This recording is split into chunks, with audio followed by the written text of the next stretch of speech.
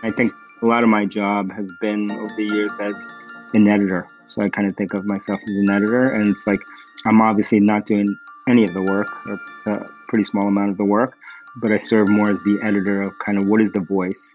How do we get better on the voice? And where do we say not good enough? Where do we push back and say we can do a better job there? And so I try to continue to hold us to a higher standard, which again is these things. It's easy when you're listening to this or thinking about them. They all sound nice and easy and obvious, but the real work is actually doing it and not compromising and doing that over and over again. And that's the part that makes all the difference, because it's very easy to listen or read something and be like, yep, that's a great idea. It's obvious. Everyone should do that. But no one does it. And that's the point. Welcome to In Depth, a new show that surfaces tactical advice founders and startup leaders need to grow their teams, their companies, and themselves. I'm Brett Burson, a partner at First Round, and we're a venture capital firm that helps startups like Notion, Roblox, Uber, and Square tackle company building firsts. Through over 400 interviews on the review, we've shared standout company building advice. The kind that comes from those willing to skip the talking points and go deeper into not just what to do, but how to do it. With our new podcast, In Depth, you can listen in to these deeper conversations every single week. Learn more and subscribe today at firstround.com. For today's episode of In Depth, I am thrilled to be joined by David Cancel.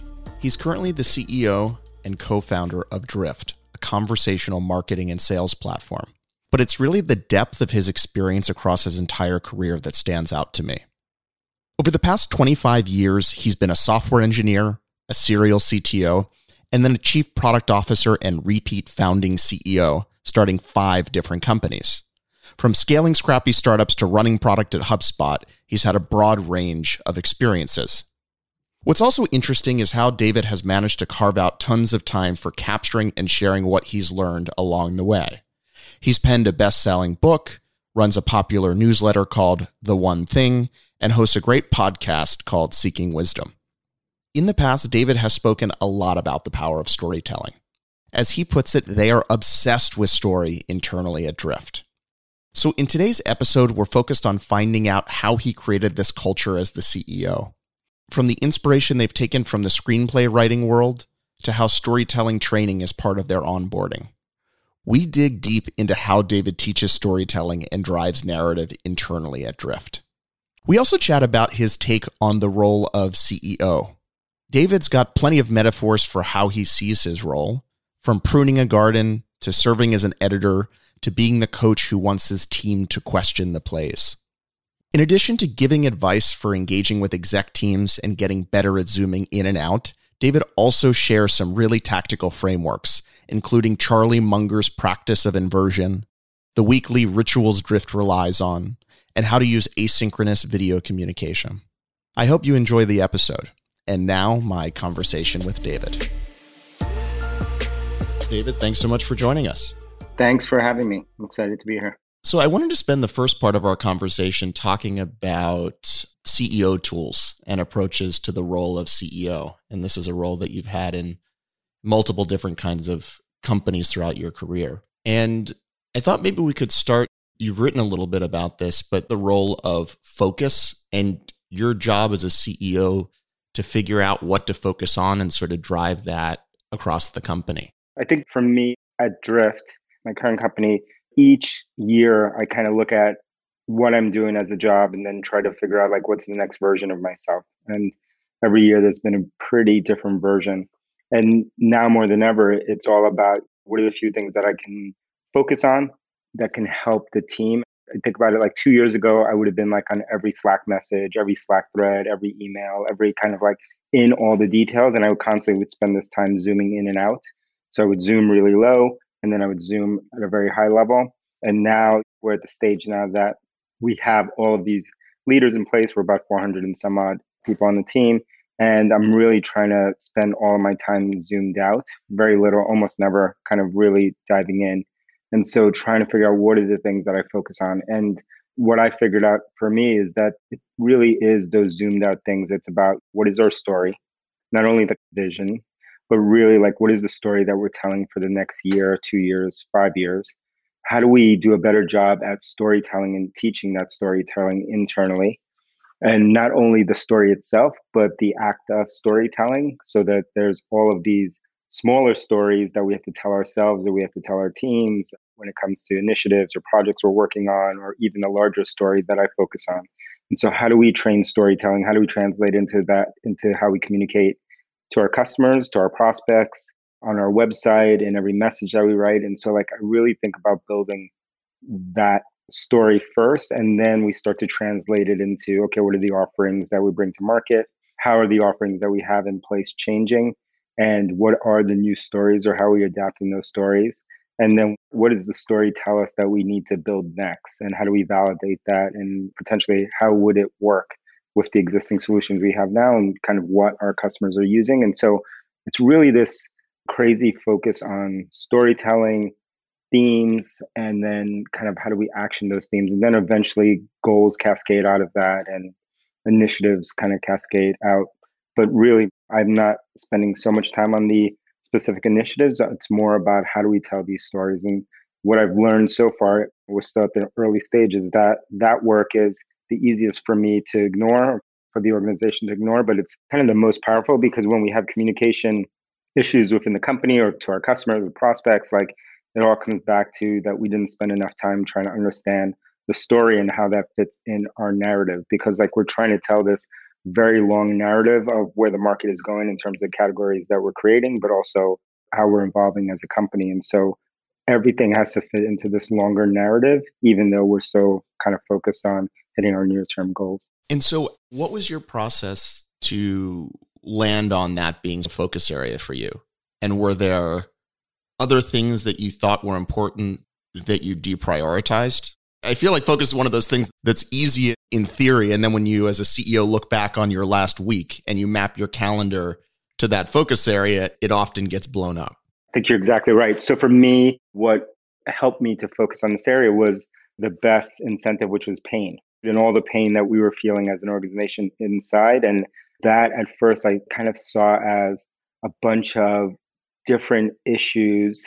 I didn't really see the root of them. I saw all these communication issues. I didn't know why, as we were scaling the company, as we were getting bigger, like why things were getting misinterpreted, why we were working on projects that we shouldn't be working on, why our customers were struggling to understand how we fit in their world and the larger world, like all of these different things that I was running around, obviously trying to fix each and every one of those things along with the team. And then I started to kind of zoom out. I kind of figured out pretty quickly that it all came down to like missing this story. And I was on this idea of story anyway, because I had basically taught myself how to become at least somewhat a marketer in starting Drift. I have an engineering background, and so I was a software engineer and a serial CTO and then CEO and chief product officer and all these things. But I always built products for marketers and for salespeople, but I was not a marketer or a salesperson. And so I had to teach myself this idea of marketing. And I guess now at Drift, I'm known more from marketing than anything else, but it's funny. So I took an engineering mindset to it and started with, okay, how do people make decisions? And started to read all the books you can imagine on human decision making and cognitive biases and social psychology and all these kind of things. And then started to work upwards towards, okay, copywriting, understanding copywriting, why it works, when it doesn't work, and then eventually how we think about marketing from a brand standpoint. And so story was always a big part. And so we're obsessed with story internally from a marketing standpoint. And then I saw the kind of connection, and I saw it mostly because of pain that we were having internally on all the other issues that we had within the company at that time. And so how do you go about teaching storytelling internally and driving a narrative internally, other than the obvious stuff, which everybody says as a CEO, if you're not sick of yourself saying something, you haven't said it long enough? But like pragmatically, if that's a main operating theme for you, what are you doing to, when you get to the end of the year, to say, I think we did an exceptional job in this focus area? I'll first start by saying that I'm the worst at repeating. So of course I've heard the same thing, but I'm the worst at repeating. And long ago, I was trying to figure out how to get better at just public speaking, and then figured out that I have this problem where I can't say the same thing twice, which does not make for a good formula for public speaking. And I was comparing myself against other speakers that I knew that were basically saying the same story 200 times and couldn't understand like why their performance was so much better in my eyes. And then I figured out, oh, I can't repeat anything. Anyway, I came up with a different style that worked for me. But for me to kind of institutionalize this within the company, it goes beyond just talking about story. We started from the very beginning, from the first marketing person that we hired, and myself just studying all of this stuff, sharing it publicly on our own podcast and on our own marketing to other people about first understanding, okay, how do people make decisions? Forget about the tools, because in terms of marketing storytelling, everyone wants to go to like the channels. How do you communicate things? What channels are you using? And kind of get lost in the tactics of marketing. But what we figured out pretty quickly was that most marketers, even though they were super effective on different channels or demand generation or events and what have you, didn't really understand why the messages that they were using sometimes worked, sometimes didn't work, and didn't understand about how people made decisions and biases and things like that. And so we began to internally first train on that. So we have this thing called Drift Insider, which anyone can access for free in the world. And it's a bunch of video. It's basically like masterclass for marketers and salespeople. So a bunch of courses that we've created internally and with third parties. But we have a version of Insider that we first built internally that we continue to build. And it was all around this type of training that we put everyone who joins the company through during their onboarding phase of not only what is our story, but how do you tell a story? How do you give a presentation?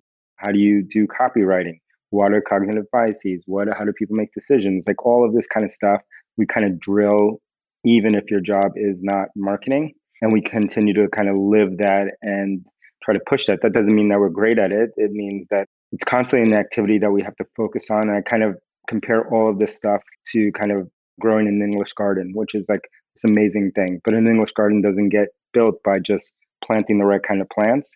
99% of the work is pruning, and 99% of the work to actually keep storytelling a focus is the pruning and making sure and zooming in when we're not doing a good job there and trying to repeat those lessons. And it never ends, and which I guess is a non-satisfying answer to a lot of people because they want a shortcut. But there isn't a shortcut. It's just we drill it, we make it a ritual.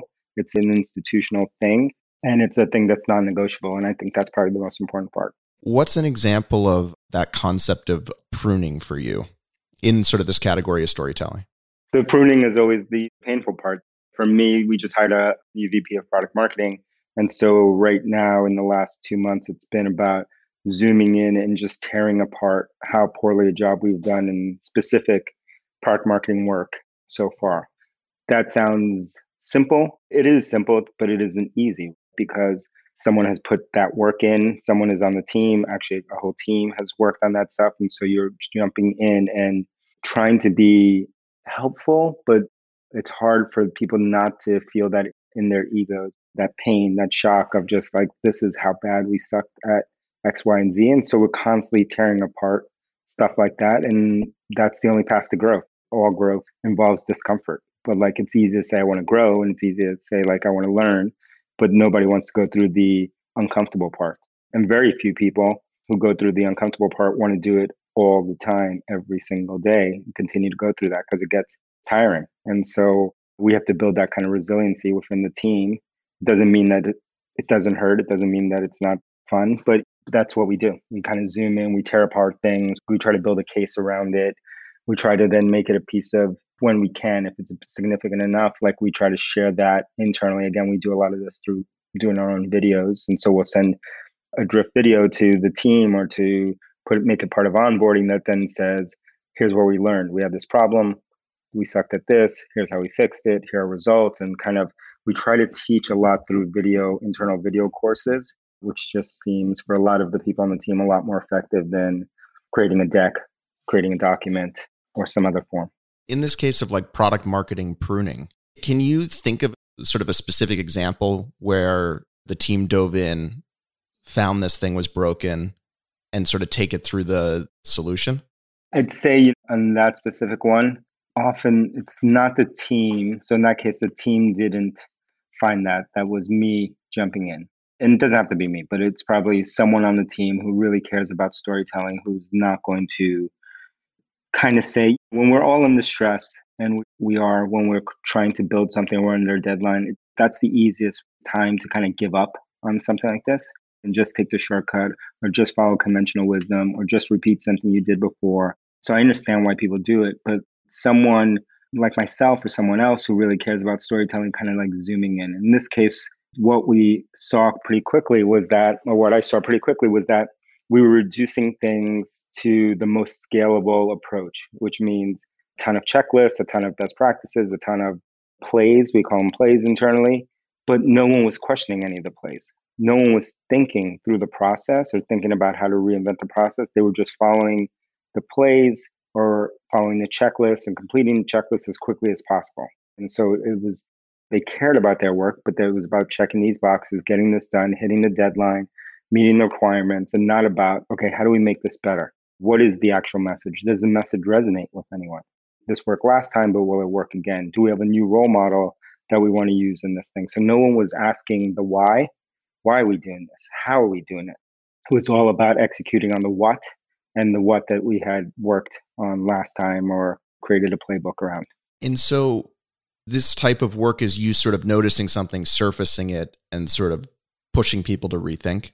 Exactly. And I think a lot of my job has been over the years as an editor. So I kind of think of myself as an editor. And it's like, I'm obviously not doing any of the work or a pretty small amount of the work, but I serve more as the editor of kind of what is the voice?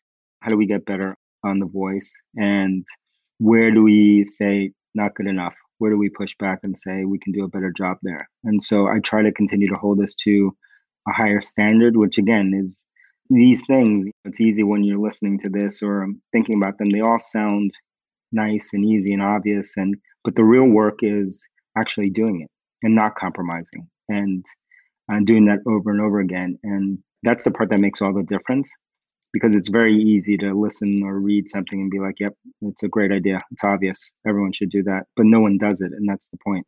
And so in that case, in sort of playing the role of editor or setting standards of excellence, what is the line between what you should be pushing on and what an executive at your company should be pushing on?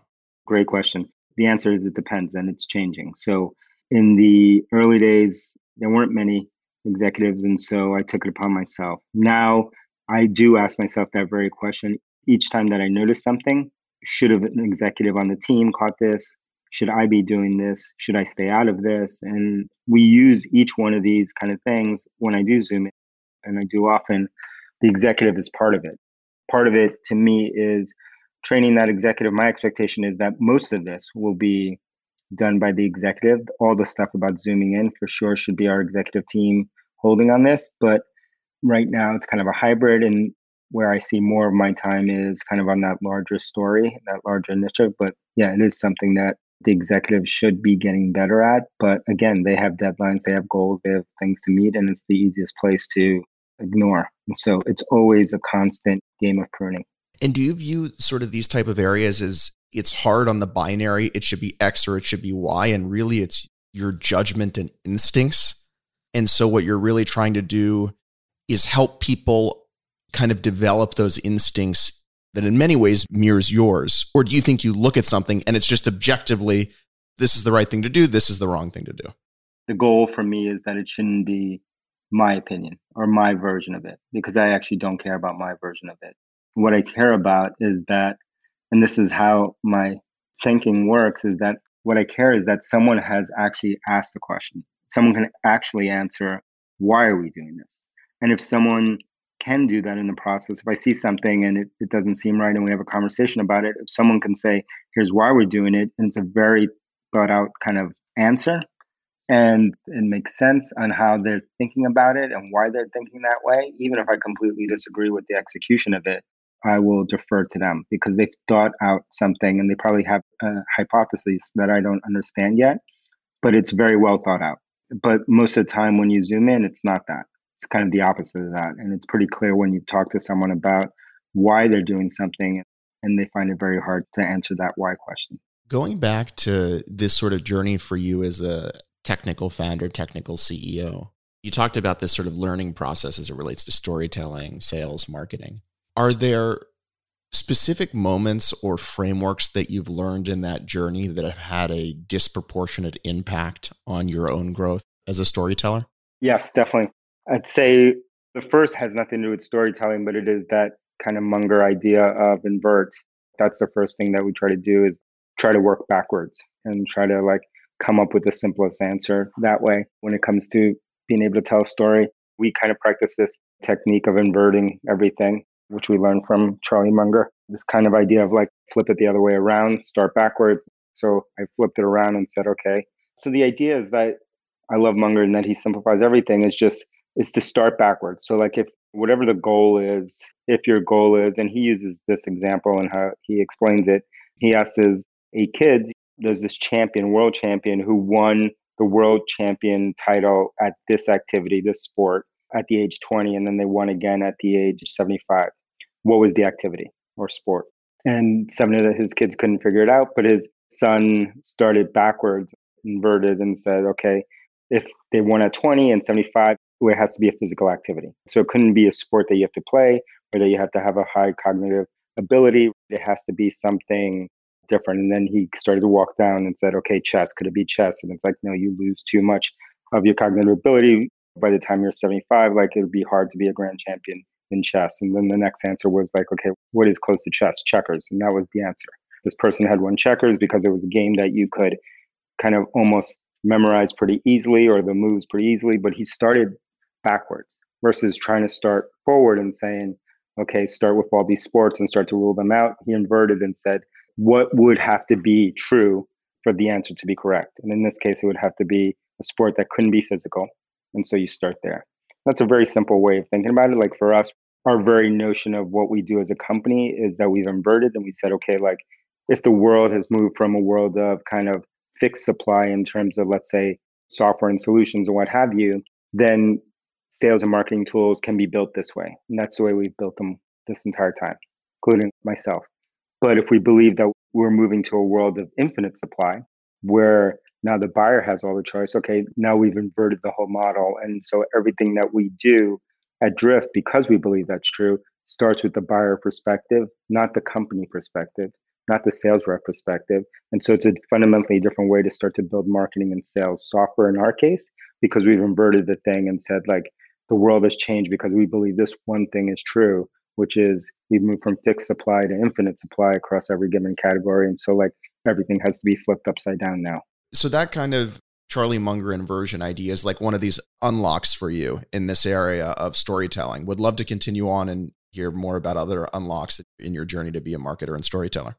Inversion was one tool, which has nothing to do with storytelling. But then we started to study just the simple other stuff that everyone knows in terms of storytelling. Mostly that comes from writing screenplays. And so there's the whole Joseph Campbell's The Hero's Journey. There's the idea of the different archetypes for different hero types and people along the hero journey. And so even when we started a podcast, my podcast called Seeking Wisdom, I was trying to figure out, like, what are our characters? Like, who are we? Not that we are characters because it's 100% us, but like, what do we need to emphasize from a character standpoint so people can identify with this character? And for me, my role in that podcast and myself and a co-host was, his name is Dave, and he was a young kind of marketer, and it was more of a kind of mentor-mentee relationship. And so my character was that of the sage, which is like, I'm the old man from the hill who's got a bunch of stories and trying to teach this young, new hero who's on the beginning path of his journey all of these lessons that I've learned. And that was kind of the two archetypes that we kind of emphasized. It didn't mean that we were acting and doing any of those things, but we knew that we had to like follow kind of a story pattern for people to develop some sort of empathy or connection with us. And so that was an example of how we use that whole hero's journey and hero archetype in creating a podcast. But we also do that in kind of like stories that we tell or copywriting that we write. We're always trying to figure out the whole hero path. Are there any other frameworks or things that you've learned along the journey that have had outsized impact? I think it's pretty simple. I think those are the things that I think one of the things that we try to teach internally at Drift was to understand more about how people make decisions and cognitive biases we do this in an internal course like I do, which is use an example that everyone's familiar with. In this case, it's the Amazon product detail page. So everyone's used that page. It's the page, that same template that they use pretty much for every product that they sell. And we kind of like break it down and say, okay, what does this page work from a decision making standpoint? And that really helps people understand, because if you were to look at it just from a visual standpoint, a UI UX standpoint, your normal designer, if you ask them to redesign that page, would remove every reason that that page works so well. Because to them, it would appear to be just a bunch of clutter, a bunch of colors and things competing for attention. But if you start to look at it from how people make decisions, you'll see like, okay, there is a whole group of people that primarily make decisions based on kind of their social bias. On the Amazon detail page, you'll see obviously reviews and video uploads and photo uploads and all of this stuff that like hits you from a social standpoint and wanting to belong and wanting to be like others. And then other people may make decisions based on, there are people who want to make decisions immediately and they want everything right away. And you'll see things like that trigger that are just like, hey, we only have 4 more of these in stock. But then there's a reassurance that says, don't worry, we're getting more in. And then it'll say, like, if you buy now, we'll ship it to you by tomorrow at 1 p.m. And there's all these triggers over and over again for every single type that you see on that page. And of course, most people are a combination of these types. So these things kind of work together. And again, to use another Mungerism, Munger gave this speech one time that said, if you trigger more than one cognitive bias, then you get into this Lollapalooza effect. That's what he called it. And that's the ultimate thing, where you're triggering someone on multiple biases at the same time. And that really changes how they make decisions. One other question about sort of storytelling. Who are the CEOs or companies that you've learned the most from, and any specific things you've learned? For me, one of the most obvious ones is Salesforce. And Mark Benioff himself is just, he both was obviously technical in sort of the beginning of his career, but just one of the great storytellers of all time. It's hard to come up with a great number two. I think Musk at Tesla does it in a very different way. And so like, it doesn't seem like there's storytelling kind of weaved in there, but everything from the master plan, the way that he communicates, and he lets out pieces of a bigger narrative, little tiny pieces that kind of pull you along, even how they launch products or how they sequence on those products is really clear storytelling. It continues to pull you along in this clear narrative that appears to be there, that starts to like then fold back to the master plan and some of the other activities that they do. I'd say he's pretty up there, but his style could not be more opposite than Benioff. I'd say Benioff is probably by far the best and one that we admire and that we look at for sure on what we do. And obviously we're in the same world as Benioff, but then it starts to dwindle pretty quickly and it's hard to come up with others who are great at storytelling. There are some that you see every once in a while on the consumer product side. And so like one that we've admired for a long time has been the founder of Patagonia. And so like the founder of Patagonia, Yvon Chouinard, that story of how they founded that company and the ethos behind the company and all that kind of stuff had a big impact on us starting Drift, or on myself starting Drift. And so like there is, again, a very different form of storytelling, but it's clear that in that brand, you are buying a story more than anything else. We're buying great technical products with great characteristics, but like really you're buying a story. And I think obviously Nike does it in some ways, although it doesn't seem like there's one clear narrative from outside, but like there is this bigger Nike story that kind of shows up in different places. So in the case of Salesforce and Benioff, is there any specific thing that you learned from the way that they told that story? Yeah, training is the most important thing. I'd say like a couple of things I've learned from Benioff. One of them was this whole idea of annual themes, him working nonstop on an annual theme. And then that annual theme being tested or road tested, basically on a road show where he would start to test that message in smaller events. And then finally, that message would be hardened and ready for the world by the time they unveiled it at their annual conference, which is Dreamforce. So he had this very clear method of there's an annual theme, there's a series of tests and iteration that are happening along the way in public, with the public, with their customers and partners, and then finally getting it to a point that it's refined enough for the big show, which in their case is Dreamforce. So I learned that whole kind of like pattern.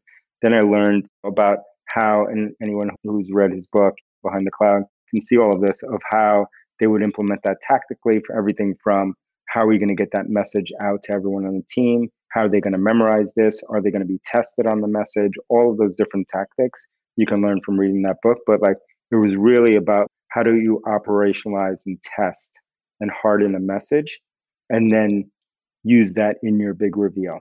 Obviously, Benioff is one of the folks that you take a lot of inspiration. Are there other CEOs just broadly that either you've become friendly with personally or you've read a lot about that influences your role as the CEO of Drift? So many of them. I think one of them that really impacts me in the stuff that we do at Drift has been Frank Slootman. Frank Slootman is the CEO of Snowflake, which recently went public, but we got to know him through one of our investors back when he was at ServiceNow. And right before he had left that company and retired and then later gone to Snowflake. And so I think from Slootman is amazing in a whole different way because like Slootman is 100% Dutch, meaning to me, he's like, I'm a native New Yorker and like the Dutch or Slootman can be more New York than any New Yorker. So like really breaks everything down to its simplest form, is very direct in your face. In some ways, he is like another version of Munger, who I idolize. They can break down the most complicated things when you get lost in your head and you talk to them.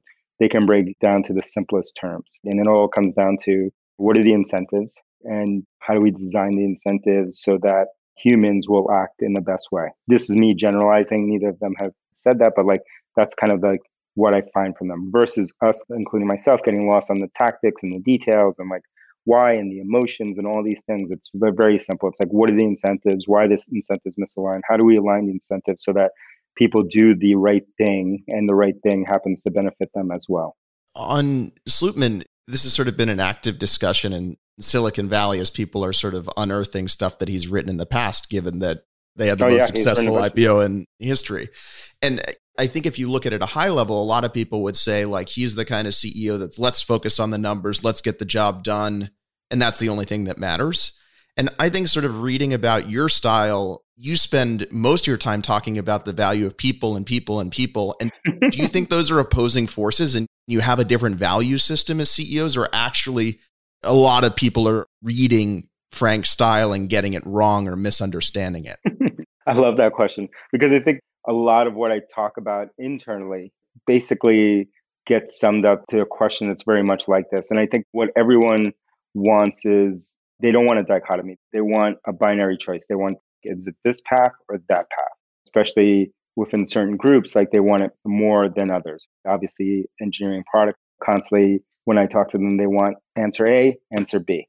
And then my answer and the answer that keeps coming up more and more as every year goes by for me is just like the answer is always it depends. The answer is it depends. And sometimes like this is the right tool and sometimes that's the right tool. Sometimes the right approach is to really focus on to take the approach that I try to spend a lot of time on, like it's all about the people. And sometimes you really need to focus on the numbers and how do you drive and how do you incent people and how do you do that. And like I don't think either one of those is right or wrong, and somewhere in between is the right answer. But the where in between that spectrum depends on the context and where you are as a company, as a team, as a group.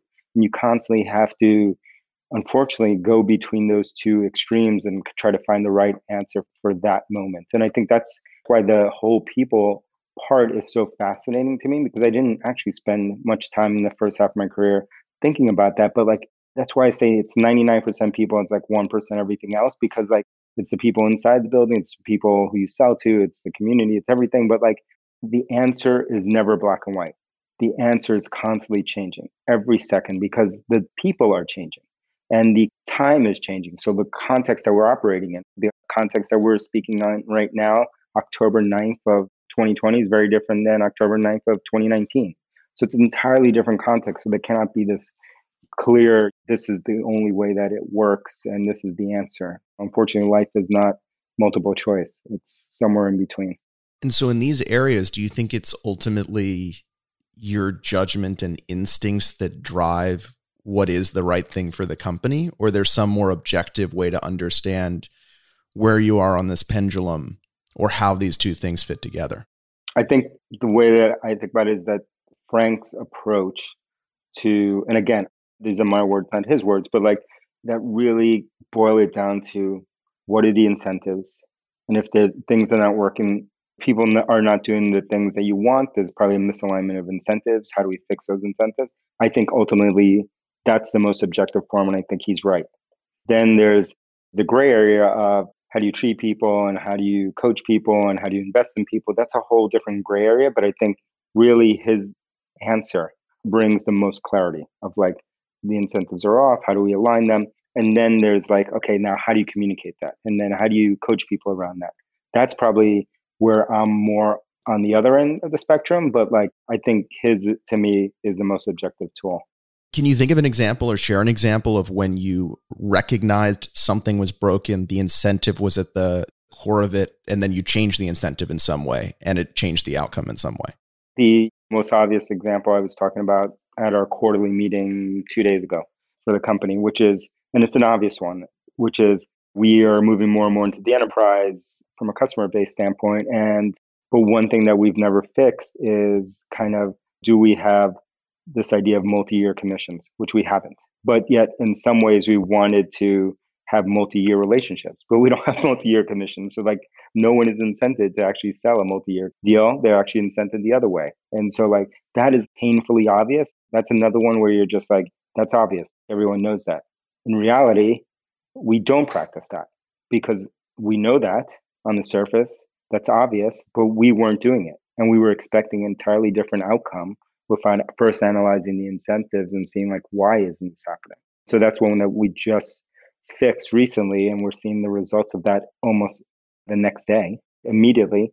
And it's painfully obvious, but most of the things that you're going to face in business are painfully obvious.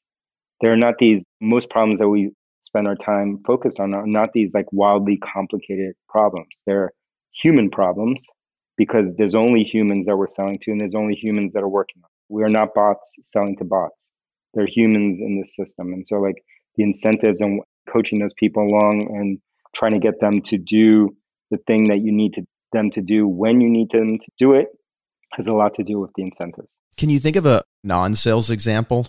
As CEOs, I think there's a lot of effort. If you go to a more traditional go-to-market motion around sales compensation plans, then you can change all sorts of different things. And I think when we think about incentives, it really stops at sales and go-to-market. And to your point, it's the most profound concept. So curious if you can share kind of a non-sales example. One of them from my last company is a company called HubSpot. Before was that we had a traditional kind of hierarchy within the product engineering and design kind of parts of the business. And that was, there's a head of engineering, a VP of engineering, there's a head of product, and those two people work together to try to build a product and solve all the technical issues. And what we saw was that each team, even though they were communicating incredibly well and working together and doing all the right things and had shared goals and shared accountability and did all these things weren't working as well as they could have because each team started to optimize for the things that they felt were more important. An obvious example would be engineering, refactoring, rebuilding, building internal tools, and etc. And the product team wanting to focus more and more on customer problems and issues that they were hearing from internal customers as well as external customers or true customers. And looking at that, we thought like, okay, like the reason it's happening is that they have two different, even though the goals are the same, like they are naturally incented in two different directions. And they have to somehow agree all the time, every single day in order for this thing to work perfectly. So what I did was I unified product to be one organization. I got rid of the idea of an engineering organization and a product organization and said like we only have this one thing called product. There are product teams, there are engineers and product and designers on each of these teams. And we moved everyone to work for one single person. And that person set all the goals for the team. And so like that seems like a simple one, but it was a big one to get everyone to focus on one thing. And then we started to put in guardrails within the system. So it was not only just this shared owner at the top, but now we put guardrails into the system that said, okay, if we want everyone to do the right thing for the customer, like we're going to start to measure them on customer terms, including engineers. So every engineer had to spend a certain amount of time talking to customers. We would measure that by team. We would measure a bunch of customer metrics that those were the metrics that the engineering teams were congratulated on. They weren't directly incented from a comp standpoint, but they were incented from a goal standpoint and a recognition standpoint on like only on those. And all the older kind of engineering metrics or things they were incented from kind of we removed from the system. Like you no longer, no one cared or celebrated if you built something or you shipped something or you did something from an engineering standpoint if we could not tie that back to one of the customer guardrail metrics that you had to move as a team. That's super interesting. I was talking to a CEO a while ago, and they were mentioning that they had these long-standing issues between marketing and product. Where does marketing leave off and where does product pick up? And they just decided to put it all under one person and get rid of the role VP marketing, VP product, and all the problems went away. Obviously, combining everything into one role is not a solve for all problems, but it's not thought about a lot. It's pretty remarkable when you do it and how fast problems fix themselves. In our last bit of time together, I'd love to talk about rituals as a CEO that you do that you found really valuable.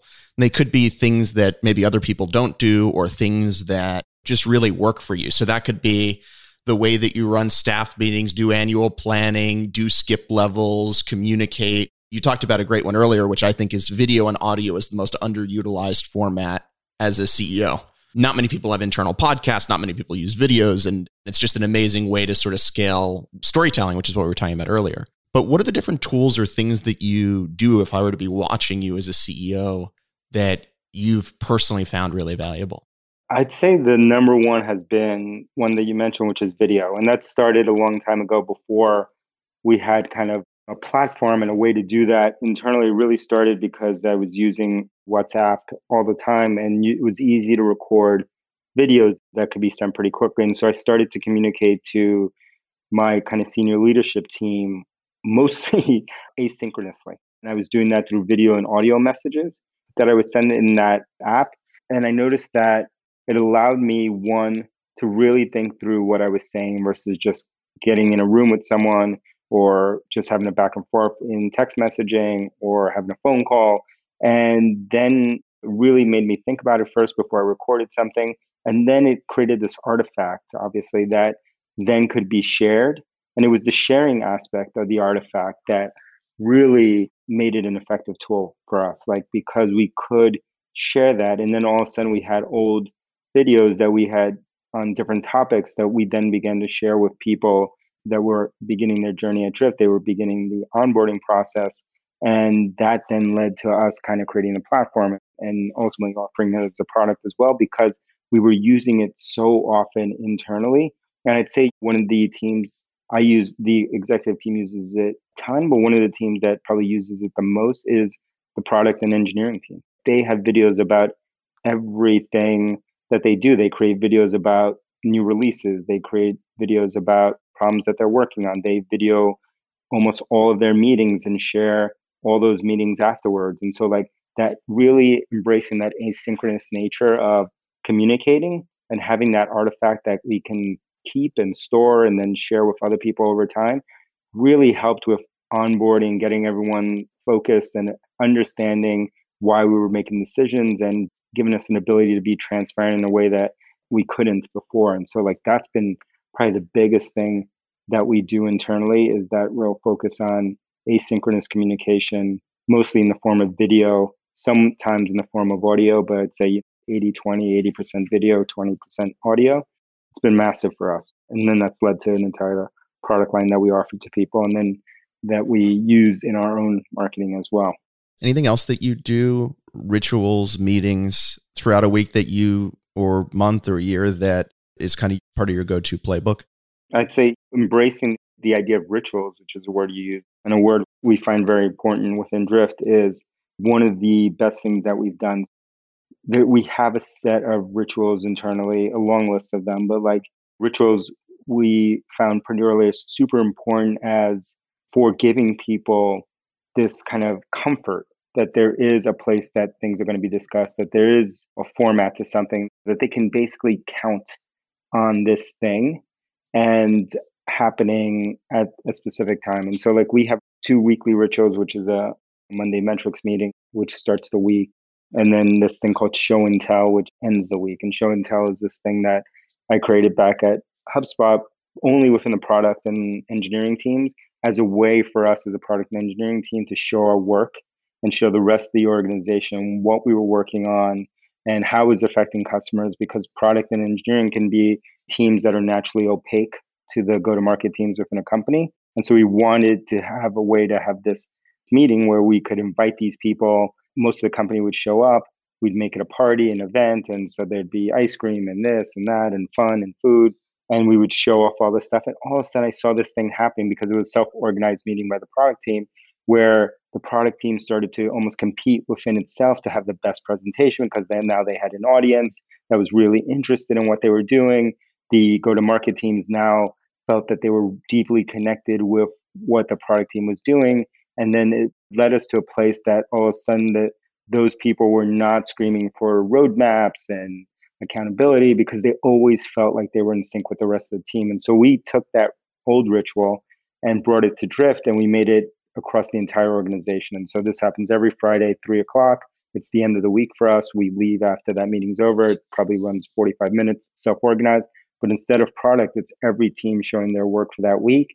There's a different person that gets chosen from each team to present. It's a real competition. There's awards. There's all this stuff. It's like the most fun event ever. And it's kind of the thing that people talk about the most internally in terms of missing. But it is our most effective kind of communication kind of channel. And none of the executives speak at it. We have a question and answer at the end of it, which executives get asked questions. And I'm usually always in part of that. But like the team is actually running this. The team is evolving this thing. The team continues to make it better. And it's a pretty special ritual for us and one that's become part of the company. And so like most of our communication happens in between that meeting and that Monday metrics meeting that I mentioned, which is just a 30-minute max, more like 20 minutes of what are the metrics that from last week and what do we need to focus on from each functional area for the coming week. And those are all company meetings.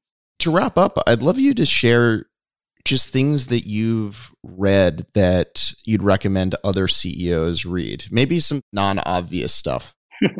So I read a crazy amount of stuff. I'd say one book that I've been reading a lot recently, so this one's top of mind, is Wherever You Go, There You Are. And it's a book on mindful meditation, kind of by Jon Kabat-Zinn.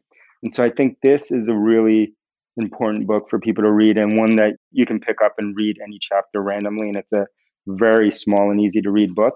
But I think it's important for leaders to read because one of the things that I've been focused on the most in recent history is that this idea that it's not the time that you're doing stuff, but it is the time in between the doing where you actually have the breakthroughs. You don't have the breakthroughs while you're actively doing something. It's important that you do the action, that you default to action, that you do the things.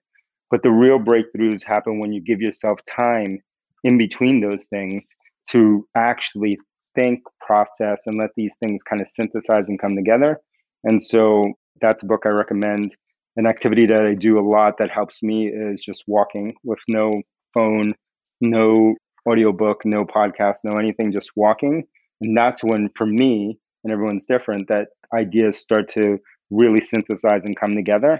And that's where the breakthroughs happen. The breakthroughs don't happen sitting behind a desk, behind a laptop, and just going all the time, which is a big personal change for me because I defaulted to work more, and try to push through things. I'd say the only other book to read, because I can go on forever on books, is a book by one of my coaches. His name is Brad Stulberg, and he comes from the sports psychology world. And he's written a book called The Passion Paradox. And it's a book on which everyone listening to this will struggle with, on basically finding that elusive balance. And he talks about the benefits of kind of an unbalanced life. And so it's a book that I recommend everyone pick up. Again, super quick read. And he writes a lot of stuff online. And a lot of the things that I read or listen to come out of the sports psychology world. So it's a pretty interesting area for people to focus on because it's exactly what we're trying to do. It's kind of high performance people. What is the psychology behind them? How do you incent them? How do you coach? And that's an area that I spend more time in than reading business books. So just on that, what's sort of the big idea of that book or sort of the trailer for folks that are considering reading it? Basically, the summary is that there is no such thing as living this balanced life, and that that most of us want to live this kind of false, perfectly balanced, even life. and there isn't. And basically that, and the way that I say it is that the only natural shape is the shape of ebbing and flowing, and things are going to go in and out and in and out. The sun is going to rise, the sun is going to set, the tide goes in, the tide goes out. And so like there are times when you're going to be wildly out of balance, and that's okay in a specific area, as long as you come back and become wildly out of balance in the other areas. And the obvious is personal and professional, family and work, and all those kind of things. And so he talks about that and kind of walks through this kind of idea of how do you deal with that, and how do you become self-aware and know that you have a choice and that you can balance those things. Well, thanks for spending this time with us. Really appreciate it. Oh, no problem. Thanks for having me.